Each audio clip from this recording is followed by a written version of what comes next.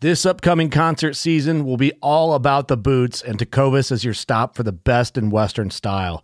Tecovas has seasonal and limited edition offerings this spring and summer, including men's and women's boots, apparel, hats, bags, and more.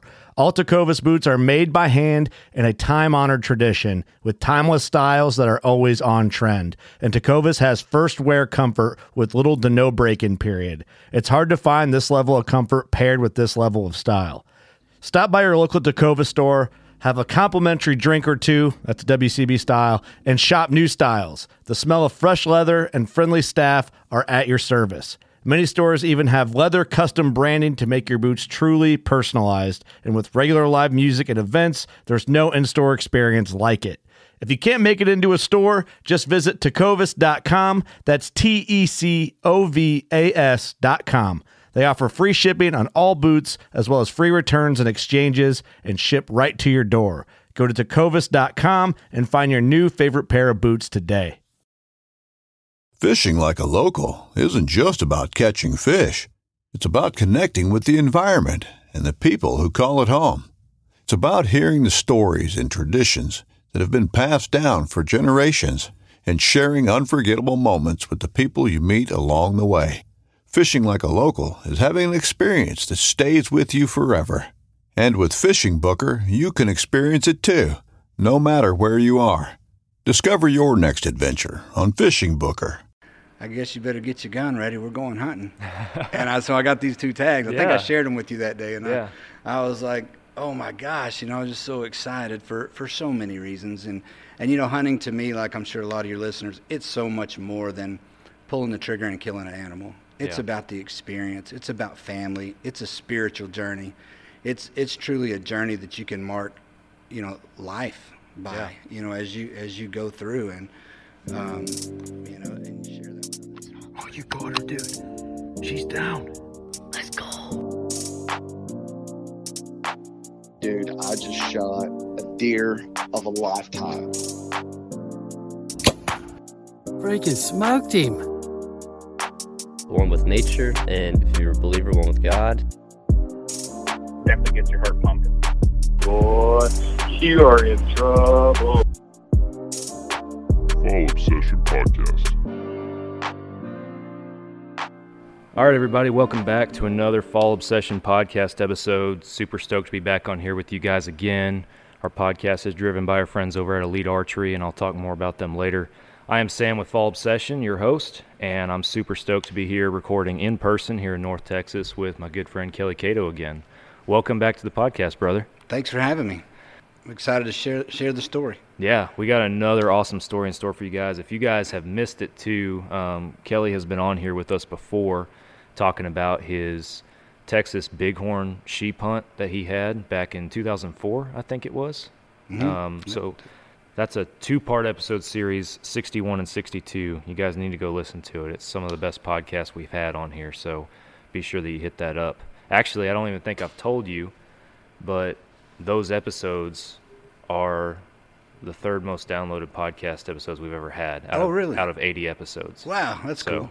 Yeah. They're pretty popular, and folks have really enjoyed listening to them. So. Oh, great. I appreciate being able to get that documented and shared, and it was a good story. Yeah, good times. Absolutely. Yeah, for sure. So we are videoing this podcast too. This is not at all something that we've done before on our podcast. So This is definitely a first. But first off, thank you for hosting us in your shop out here. Thanks for coming out. I got an awesome little setup here in your I don't know if it's your man cave, but kind of your man. It's my shop. Your shop. Yeah, it's just a shop. Yeah, so. It's just a shop. But if you guys are watching the video, you will see there is a freshly killed pronghorn head sitting on the table here between me and Kelly.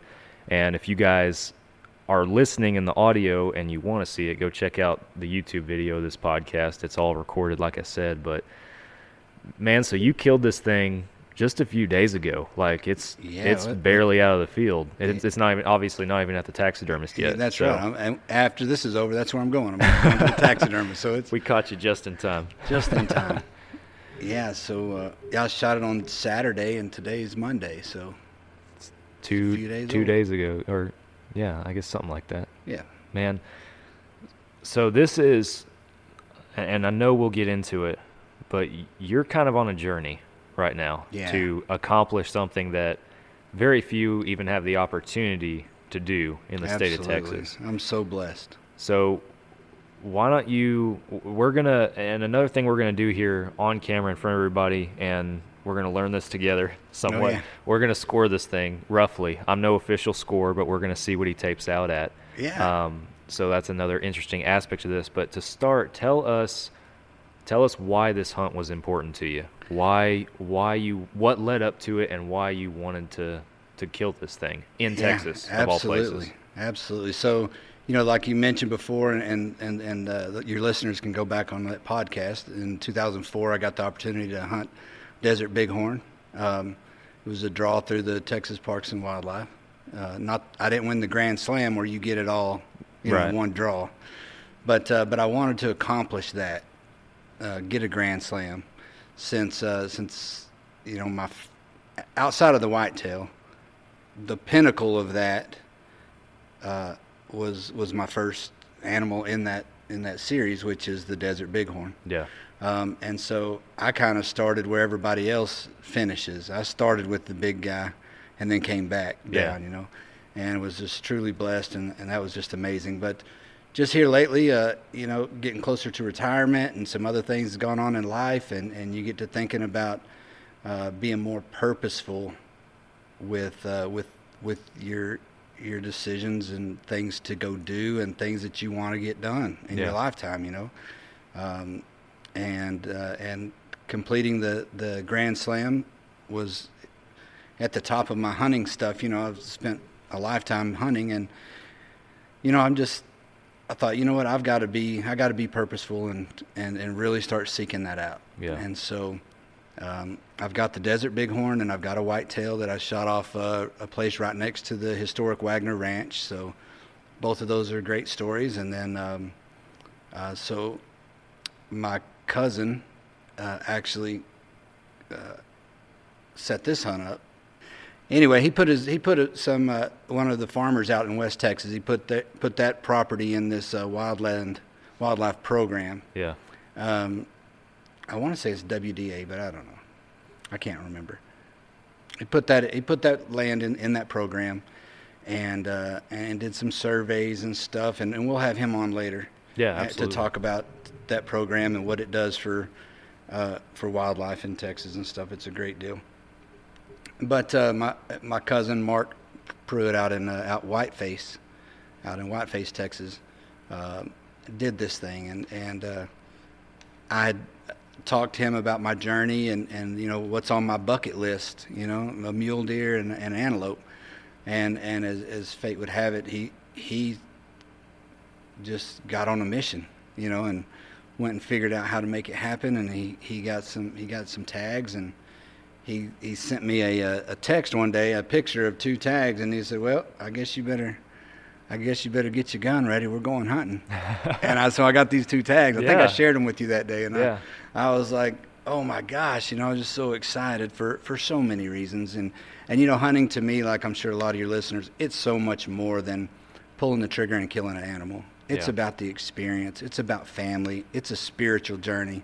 It's truly a journey that you can mark, life by, as you go through, and and you share that with other people. And the fact that I was able to share it with my cousin, and he kind of set it all up, and he'd been trying to put in for antelope hunts to get a tag for me, because this was my journey. And it just kind of shows you what selfless people are, and all that. So it was a very meaningful hunt on top of the Texas Slam, or Grand Slam. And so, he sent me that picture of that tag and said, "We're going hunting." So that's awesome. Yeah. So what all is in the Texas, or the Grand Slam in Texas, basically? Because we got the bighorn, the pronghorn. Oh, there's a whitetail mule deer. Is that it, or is there's something else in there? No. So there's the Grand Slam is a bighorn, antelope, whitetail, and mule deer. Okay. And then the Texas Slam includes a javelina, and it does not include the desert bighorn, because they're hard to get. I was going to say. And so you can still get a Texas Slam without getting a Grand Slam. So you're going for a Grand Slam and then a Texas Slam plus the Bighorn? I'm going for a major. I'm going for a major and Texas Grand Slam and a minor and Texas Slam. That's what I'm thinking. I got you. Right? Because for me, if you take the Desert Bighorn out, for me, the mule deer and the pronghorn would be obviously the hardest ones for me to get. Right. Where I live and who I hunt with and where I hunt and all that. So,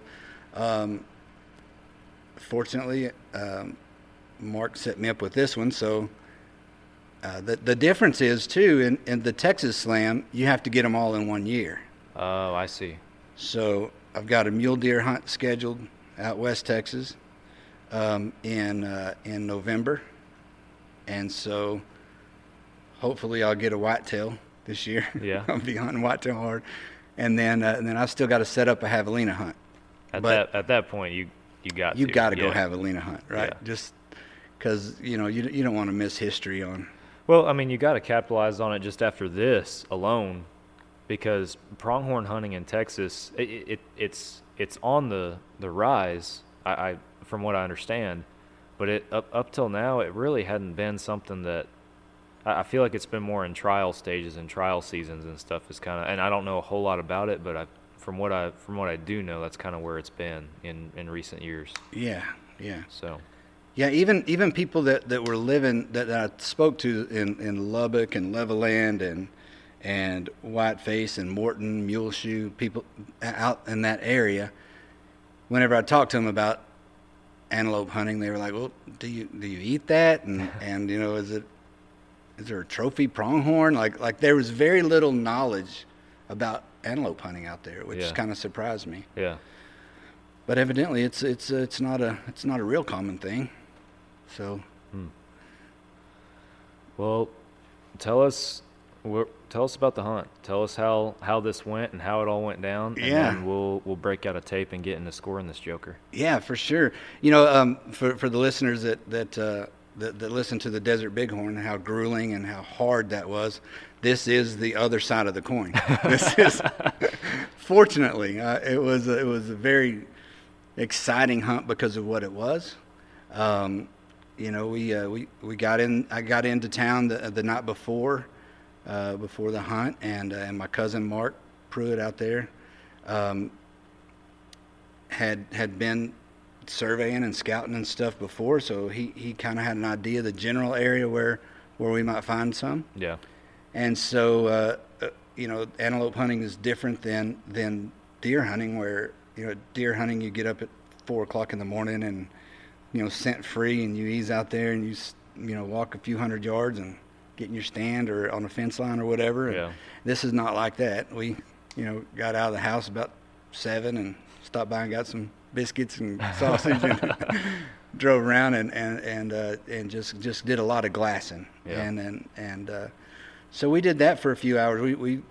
We just kind of drove around or a couple hours, I guess, and scouted it out and looked and we saw this group of 7 does and this buck. And so, pretty exciting deal. We sat there and watched him for a little while, and he asked me, do you want to shoot that one? Do you like that one? And we're sitting in the truck, and I'm glassing, and I tried to do my due diligence before I went out there and learn as much as I could about antelope. Got on a couple of websites, but I definitely listened to Fall Obsessions podcast, so I knew how what a treasure this was to be able to get an opportunity to do it.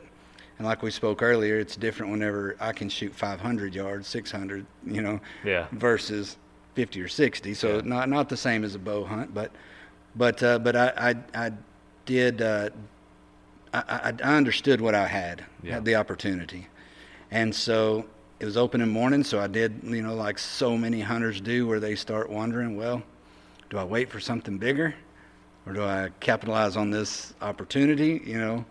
And so I had that internal dilemma back and forth, and I just kept looking at him, and I thought, that's exactly what I think an antelope looks like. You know, that's that looks like it looks like a good pronghorn to me, you know. And so I told him, yeah, that's the one I want to get, you know.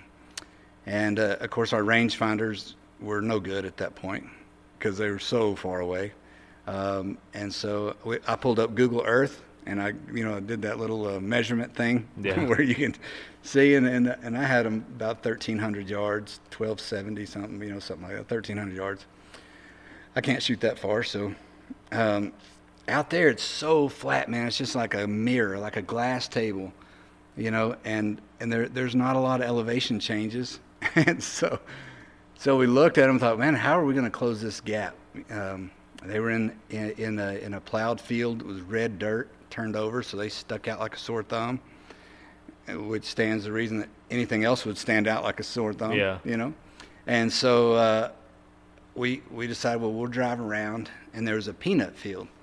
So you know you're not in good hunting area whenever, or for concealment anyway, when your biggest thing to hide behind is like 6 inches and you're a 230-pound man. And so, but that's what we had. We had the peanuts. So the peanuts were 6-8 inches tall, and we drove around to the field and we saw where they were, and there was just enough, maybe the curvature of the earth. I wouldn't even call it an elevation change, but more of a curvature of the earth. It was just, and so, you know, I could see, they could definitely see. When we pulled up there and stopped, two of the does stood up and were watching us. A couple of them were bedded down or whatever, and all I could see was this guy's antlers or horns sticking up on top of the peanut field. Yeah. So he's in a plowed field. There's a peanut field in between us, and then there's more plowed field. So Mark and I get out, and we make a plan. This is the best route, you know. And I got out, and one of the first things I noticed was that wind was straight on the back of my neck, and it was blowing. It was a nice breeze. It wasn't blowing hard, but it was a nice breeze to my back. And as a deer hunter, I was thinking, yeah, this is not going to work. Not going to work, yeah. It's 9:30 in the morning. I got 2 does looking at me. The wind is to my back. The cards are stacked against me here. Yeah, I'm with my cousin, and we got guns and tripods and rangefinders and binoculars, and my cousin's not a small guy either. And so we're getting out, and I'm thinking, how are we going to do this? Like, they're already looking at us. We've lost the element of surprise and everything. Yeah. We're coming, our backdrop is the pickup truck. You know, I mean, we are not something that they see a lot. So I was kind of curious, like, how are we going to do this? Well, Mark had gone out and, after listening to your podcast about the antelopes and stuff and the success y'all had with the fan decoys, we were talking on the phone. I said, man, we got to get our hands on a fan decoy. And so he went to buy Cabela's there in Lubbock, and they had one left, so he got it. And for those listening that have never seen it, it's a triangular package about, what do you think, 3 foot long? Yeah. Maybe 3 foot long. 3 or a little longer, maybe, yeah. A little triangle package. And so there's a little cardboard box there, and I'm looking at that thing wondering, I don't know how that's going to fold out into a decoy. But, you know, Fall Obsession says that's the thing to go with. We're going to use that. Yeah, you learned a bunch of mediocre pronghorning tips from a bunch of amateur pronghorners. Hey, I got it done, right? That was my basis of research was Fall Obsession, and I'm sitting here with a big old antelope. So hey, we'll take it. There you go. Take it. Yeah. So he said, well, you want to just walk out there? And I said, well, you got this decoy. Maybe we can use that decoy. He said, yeah, let's take a look. I don't know how to use it. So we opened it up, and for people that have never seen one, it doesn't even come with instructions. But you open it up, it doesn't come with instructions, because if it did, it would just say open umbrella. That would be like the end of the instructions. Yeah. It is truly just an umbrella, right? Yeah, so, it just unfolds, yeah. That's it. Yeah, just boom, popped out like an umbrella. And we looked at that thing, and we both started laughing because, like I said, I'm not a small guy, and my cousin's bigger than I am. And we thought, oh, there's definitely no way in hell we're closing this distance with these things who are already looking at us at 1,300 yards with this little umbrella. But you know what? Opening morning, first day, it's either going to work or it's not. We're going to learn some lessons, and that's what hunting's about, right? Is learning and putting that in your Rolodex and going from there. So that's what we decided we were going to do. We're going to pop this thing out, hide behind it the best we can. So if you can imagine two big old boys walking behind an umbrella trying to close the distance, and so we take off walking, and we stop about every 100 yards, and we're walking single file, I'm trying to hide behind him, and he's trying to hide behind the little umbrella. And about every 100 yards, I'd lean over and glass. Yep, same two does, still looking at us. Everything else is still asleep or whatever, so we'll keep on moving. And we kept closing the distance. We walked all the way up to the peanut field, and that was where our waypoint was going to be, the peanut field. We'll get there. We'll range them from there. We'll try to come up with something. Yeah.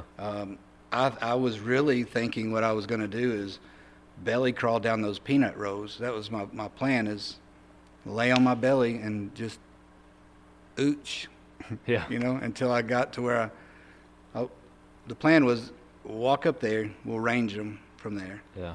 Then we'll decide on how far I would belly crawl from there to feel comfortable in that shot, if it was a shot that I wanted to take. Right. And so we stopped, and we dumped our tripods and got our rangefinders, and we start doing all this stuff.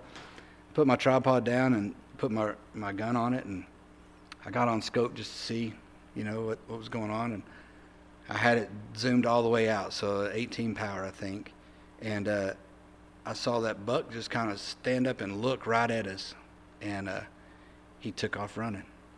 And I was like, my cousin said, "Is he running?" I said, he's running to us. He's coming to us. I said, "Yeah." So he gets on his binoculars. So now there's two big old boys sitting on either side of this pronghorn umbrella that's sitting on the ground. And we're both looking going, "Oh my gosh, he's mad. Look at him. He's coming on. He's closing the distance." So I'm going between my scope and my rangefinder, and I'm like, man, if he gets, I'm going to let him go if I'll shoot him at 5 yards if he wants to come that far. Let's not take any chances, because again, I appreciate the opportunity. Right. And I was dialed in. I was very comfortable with my shot up to 500 yards, and and then pretty comfortable outside of that. But I knew at 500 it was game over. But I would much rather take a 100-yard shot than a 500-yard shot. Oh yeah, for sure. For sure. And so I'm on a tripod. I'm on my knees. I'm steady. Crosshairs are balanced. And he's pissed. And he's closing the distance. And I kept ranging him, and he got to like 250 and stopped and just started stomping.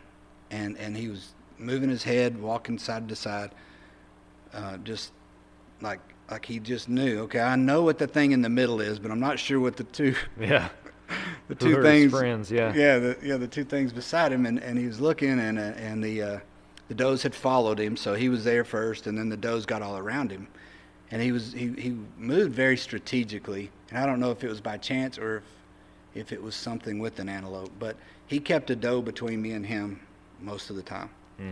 And I was watching him, and I told my cousin, I said, he's at 250.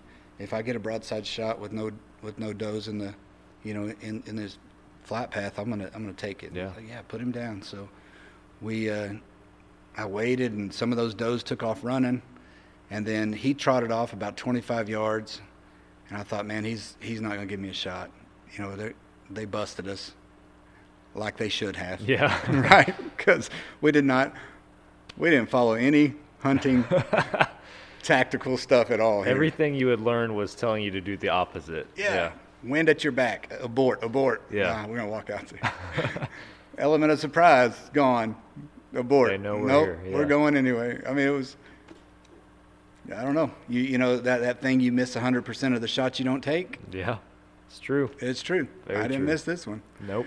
So we went out, and at about 276, he turned broadside and looked, and I just put him down. Yeah. Just put him down.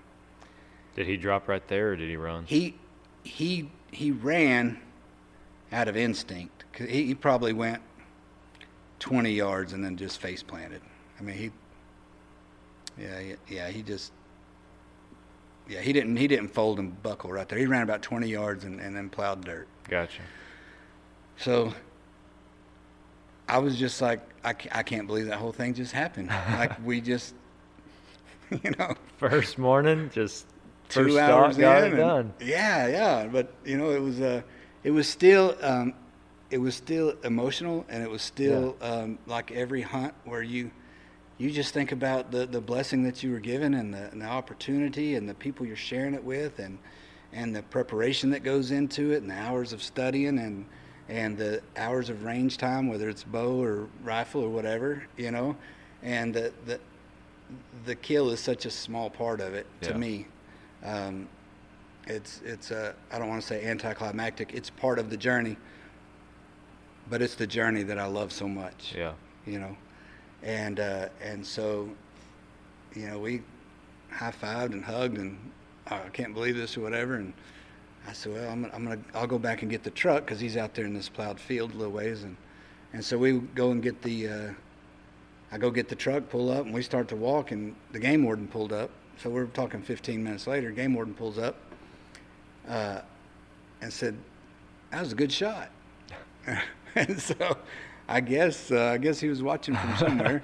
Had his eyes on you, yeah. Yeah. So and my cousin had been in contact with the game warden, let him know kind of what area we were going to be hunting and all of that. So it wasn't a surprise that we saw him out there, and then I was so glad to see him there because my bighorn started with Texas Parks and Wildlife, and I have such a huge respect for those guys. And sidebar story: my cousin Mark, his son Ethan is a game warden in Colorado. Oh, no kidding. Yeah.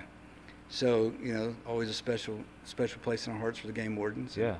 So that was cool. Got to share it with him a little bit, and awesome. Yeah. So we went and picked him up, and that was that. And that was that. You had your pronghorn knocked out of the way. Awesome. Yeah. Well, I know your cousin also killed one. I'll leave that story maybe for him to tell if we get the opportunity to have him on here and kind of share that side of it as well. But for now, we got a blank score sheet in front of us, and I know. I'm curious. Let's do this. So kind of to set the stage too, and I know you did a lot of research and everything. I don't know if how you feel, or I know we've talked before, but we're on air now. Yeah. But I don't know how you feel about judging on the hoof or looking at one and guesstimating a score. I don't consider myself really great at it. I only have a couple of pronghorn hunts under my belt that I've been judging stuff off of, and I'm no professional scorer either, for full transparency, but I take mine out, and that's about all the pronghorn scoring experience I got. I'm guessing this joker around 60-ish is what I'll throw out there, and I might eat my words here in a little bit and look like an idiot if it's nowhere near that. But I'm gonna guess 56. 56. All right, yeah, I was gonna say 60.1. Like on try to beat me on the high end there. Yeah. But the bighorn I missed by an eighth of an inch or whatever. So yeah. No, you're I'm gonna miss this one. You're normally pretty close. Oh, yeah. Close. No, not the score. I missed the record books. Oh yeah. By barely anything. So for record book on this, so Boone and Crockett is what we're scoring this because you took it with a rifle. Mm-hmm. I looked up before I came over here. I was like, well, what's minimum record book for Boone and Crockett? What is the record? And it's a very narrow window. Apparently, the minimum to meet the record book, I believe, is 80. Is what they have it set at for Boone and Crockett. Pope and Young is 66. Okay, that's what I saw. Was but 66. Boone and Crockett is 80, and the Boone and Crockett record, according to their website, what was on there, what I saw is only like 82. So that's a very narrow window that some guys are in right now. So, and as for Pope and Young, I don't remember what the record is. I think it's somewhere in that 80 or 90 range, but somewhere in there. But I took. We kind of talked earlier, but for those of them that's listening, I took the same approach to antelope as I did with deer, which is don't look at the antlers. Once you make a decision, that's the one. Yeah. Just don't look. And so one of his what do you call this? Cutters. The cutter is broke off on his right side. So, man, that's crazy. I almost laughed when I saw it because on mine, his cutter on his left side was broke. Now it was still hanging. It was still attached. Yeah, you told me that. But it had broke too, and that's how I knew which buck he was because we'd seen him before. And honestly, I was lucky he didn't break it all the way off because that thing, it was just split like 3/4 of the way down, and it was still upright. But after I shot him, he ran a ways, and then when he crashed and I found him, it was like down here, hanging on by a thread. And I was like, whew, I almost lost that thing somewhere along that journey. So I got lucky that it didn't bust off. Yeah. But all right, so we're going to kick it off. We printed off what we did. Again, we're amateur scorers over here and not doing this at any official capacity, just trying to kind of get a judge on what he is. But so we got the Boone and Crockett scoring sheet here printed off. So we're going to put our numbers in here that they asked for and go from that. Try to mark these as close as we can. Of course, if anybody's watching the video and they see us do a measurement that's wrong, then I guess you can say something if you want. If you're so inclined, it's not going to change anything we do today. Yeah, but we're just playing here. And I did see, I was right, 80 and 82. It says here on the sheet. That's the minimum and the all-time record for Boone and Crockett. So I didn't see any out there, I think, that would make Boone and Crockett. That would be a Boone and Crockett pronghorn. You never know. They're floating around out there sometimes. So, all right, so the first measurement that it asked for is the tip-to-tip spread. So we'll measure it right here from tip to tip. We're looking at 6 3/4. You want me to write them down? No, I got it over here. If you just want to stay over there on mic. Oop, if I don't hit my mic. There we go. Something that was interesting about these horns is that I learned was they're made out of hair. Yeah. And I guess, like you said before, you're going to take some pictures. Yeah, we'll get some good pictures. And where that cutter's broke off, if you can see the hairs sticking up. Here, we'll move that, get a little closer if you want to stand up. Oh, I can sit down. Yeah, but you're going to get a picture of you can see the hairs coming out from where that was. Yeah, that's pretty neat. Yeah, I don't know if I've ever really seen that before. But yeah, apparently their hair just like grows into it or something like that. It's super weird. These critters are weird. And I forget who it was who said it, but they told me one time, they were like, pronghorn serve zero purpose. He's like, I don't understand why they exist. He's like, they're just out there and they just wander around. That's all they do. They don't do anything else. And he told me that, and I was like, he's not wrong. Yeah. All right, so the second measurement is the inside spread. So I'm assuming, it doesn't tell me anything else, so I'm assuming this is like a whitetail and just the greatest inside spread measurement, which would be somewhere right in here, coming to about right there. We're going to call that 9 inches. And if you guys are listening and not watching, I apologize if there's some silence in between measurements here, but like I said, we're writing stuff down and measuring and doing all that good stuff. So, all right, so length of horn is the next one.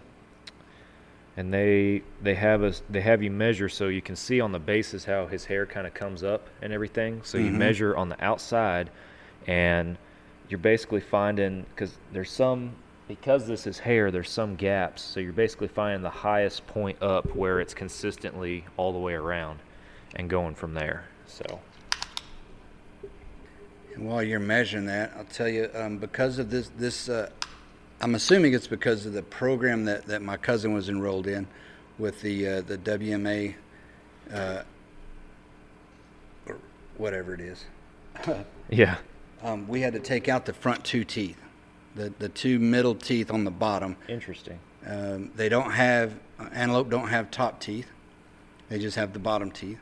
They still have that palate or plate, kind of like a whitetail does? Yeah. Gotcha. And so we had to cut out the bottom 2 teeth and send off for aging and whatever information they can get off on that. So I'm assuming I'll get a report back, and that'll be pretty cool. Find out exactly how old he is. Yeah.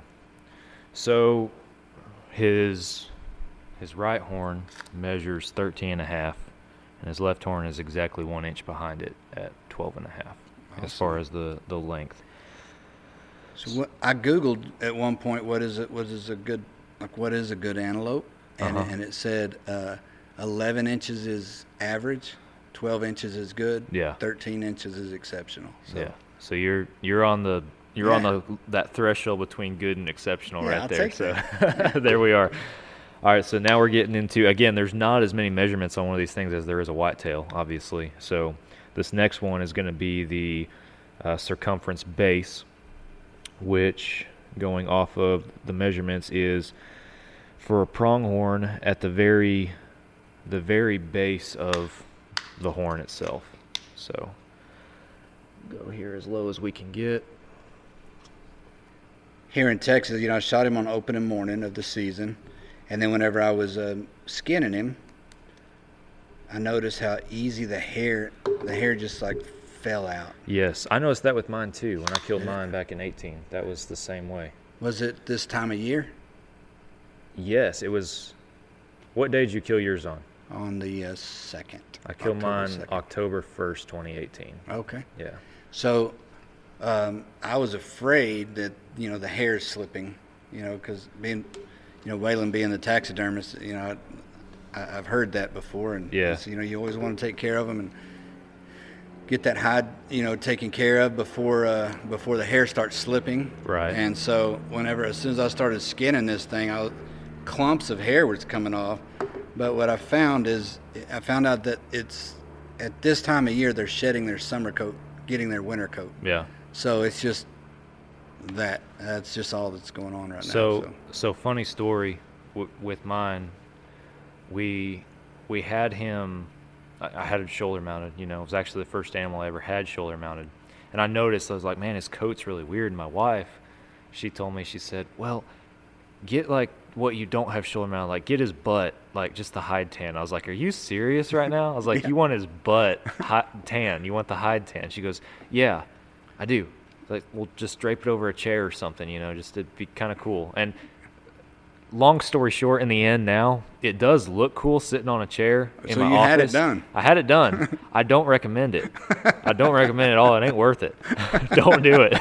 Because, it looks cool, but the second you sit down, you come off with antelope hair on your back. Yeah. So you can't, it's got to be in a chair nobody sits in. It's decorative only. It's not worth it. Just shoulder mount them and that's it. Just be done with it. So that's my recommendation. So his circumference, both bases, for my measurements, I'm measuring the same 6 5/8 is the circumference on both bases. So the next measurement, again, we're going off of circumferences, is going to be the first quarter. So with a whitetail, you measure the bases, and then I believe you're measuring like in between each time. Mm-hmm. So with him, we measure the base, and then we're going to come up to kind of right in here below his cutter, and we're going to measure again, is according to the fancy diagram that Boone and Crockett's got here. So awesome. And you were able to just download that off of a website and print it off? So Boone and Crockett has, for anybody interested, they have all the score sheets for any animal that they have that you can score. You can go to their website and you can print them off. Any score sheet you want. So whitetail, bear, moose, elk, you name it, they got it. So if anybody ever wants to have a score sheet handy, or you're wanting to just tape your own animal out just to get an idea on what it is, because that's what I did with Pope and Young. Pope and Young has a similar thing too. So you can just go to their website and download a score sheet. So we got 6 inches on the left one and 6 1/8 for this first quarter circumference. An eighth is a difference here. So second quarter is going to be above the cutter right here after it comes back in. So that one's looking like 4. We'll go 4 1/8 on that one. He does, and again, I have only had my hands on really one good pronghorn, and that was my own. So I don't know if I'm the best judge. The left horn's the same, 4 1/8. Well, you got a point of reference. I have a point of reference, but I guess my point being, what I was going to say is, to me, he looks heavy. Like, he has a good strong amount of mass. And I don't know if from the video they can tell really well, but I mean, it's the diameter of your fingers right there. So Turn it that way too. yeah. All right, so the circumference, we got the third quarter, which is going to be the last circumference measurement, which is going to, it looks like it's right here where he starts to kind of hook on each side. So right here toward the end. Yeah, his left hook is broke off just a little bit. Yeah, too. he's rubbed that off a little bit. Oh, it's 1 inch shorter, so I'm guessing an inch. Yeah, somewhere in there probably. I mean, he's a relatively symmetrical goat. He does, this one, his left one does start the curve a little earlier than this one. So I don't know exactly how that would have played out, but all right, so this one we got 2 3/4 for the left one for that final circumference measurement. And on this one, about 2 7/8. So just slightly bigger. So a 1/8 difference again.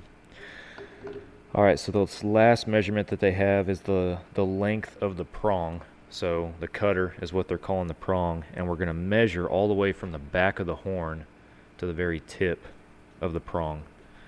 I believe on the outside. And if I'm wrong, somebody can comment on here and be a Debbie Downer and correct me. Yeah. For 4 inches on the nose for the left one. I'll be off mic for a second on this next one. All right, so that second one we're going to call 3, and that's because he's broke. I bet he would have been every bit of 4, if not more, on that side if he hadn't been broke. So 1 difference there. All right, so now we're going to add all these together, which is always the fun part. I got to convert some of these to 8ths because I don't ever write them down right. So while you're adding, something that I learned about pronghorns is they don't jump fences; they only go under fences. Yes.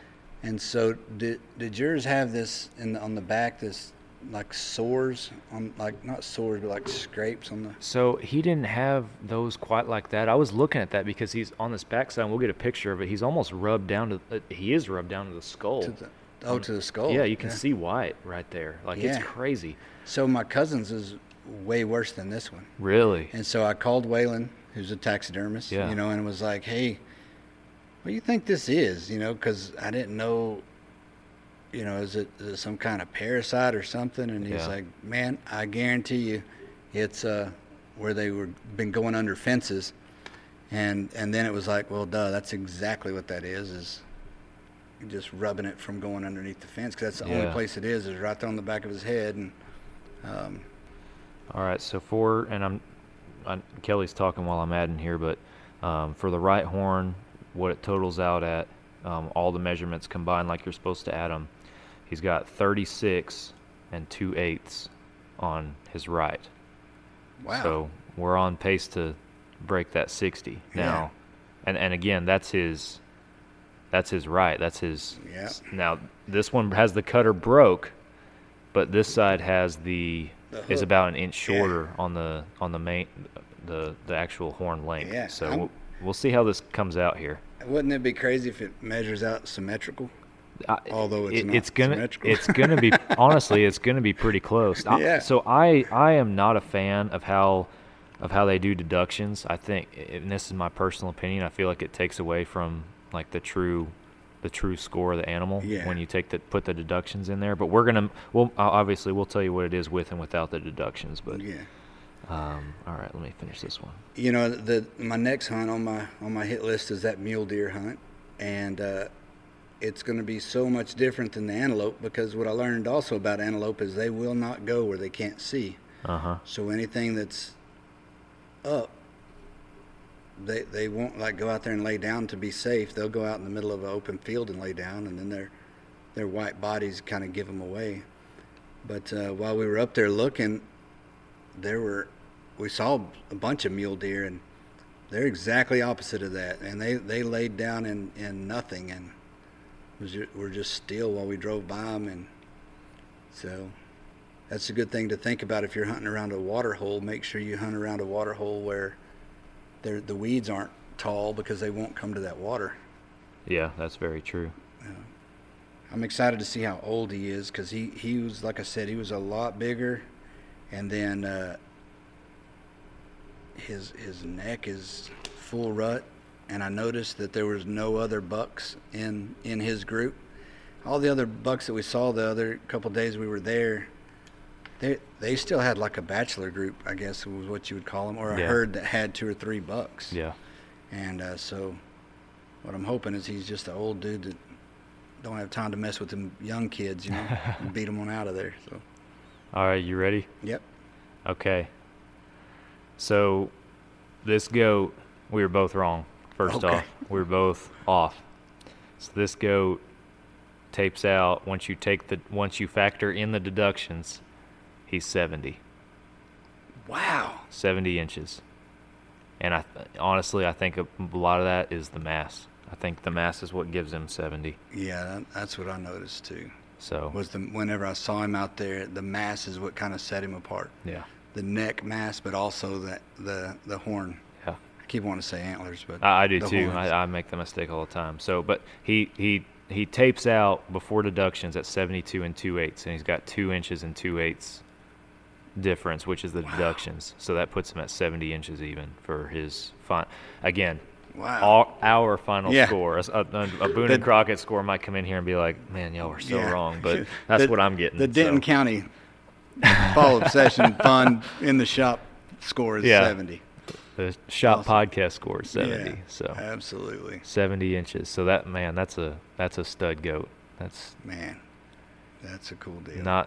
That's one that you don't pass on for sure. So that score really it surprised me. I knew he was going to score well because of the mass, like you said. Yeah, but I looked at the mass and I figured he'd be in the 60s. But again, I was going off of mine, which probably isn't quite. I mean, the bases are probably similar, but he's not as heavy all the way through as yours.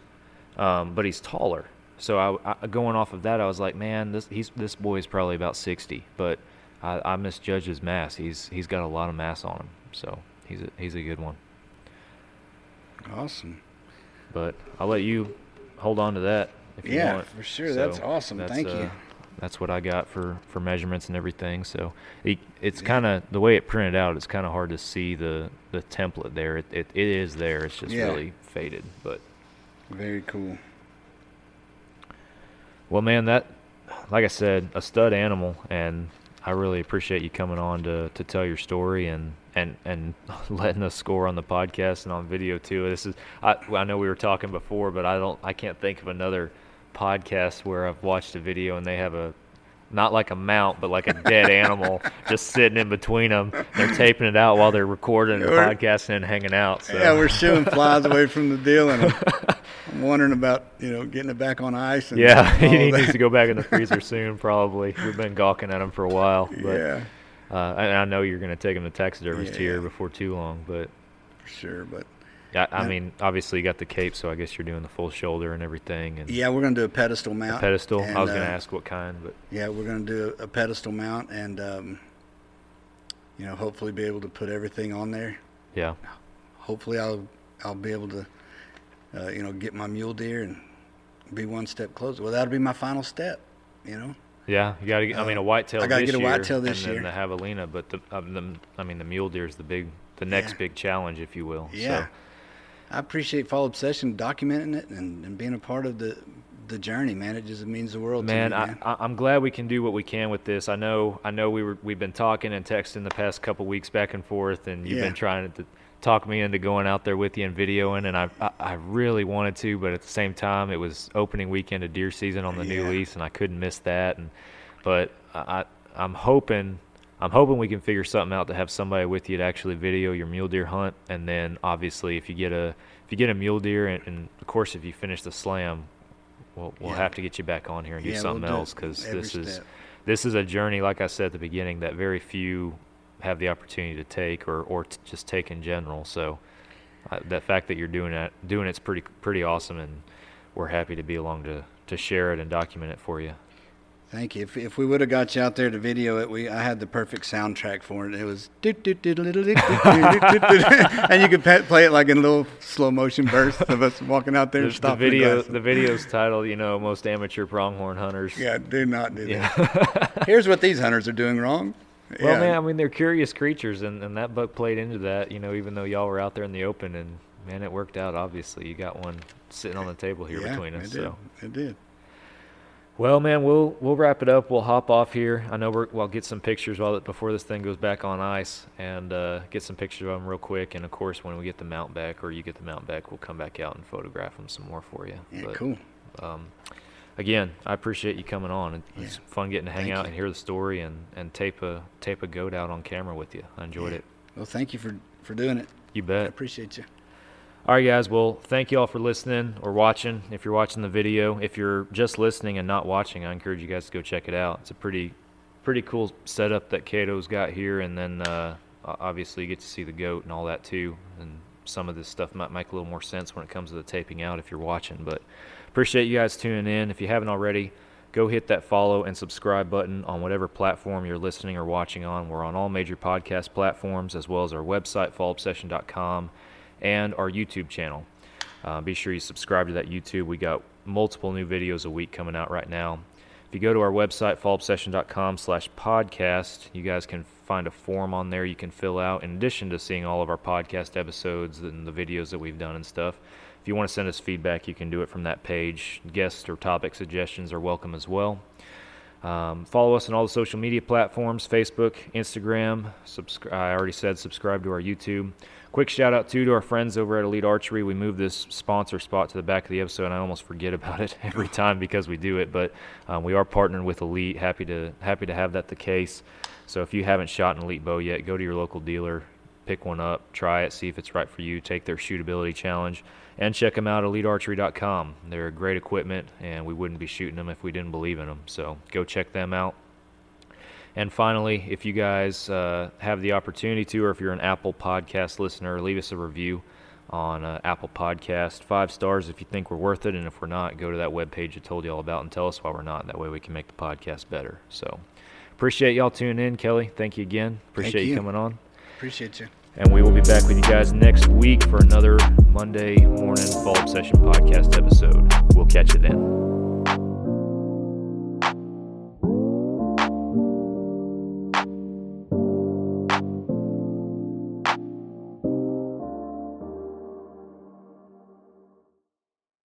In Wild Country, rules were not created by man. Don't miss Wild Country, Wednesdays from 7 to 11 p.m. Eastern.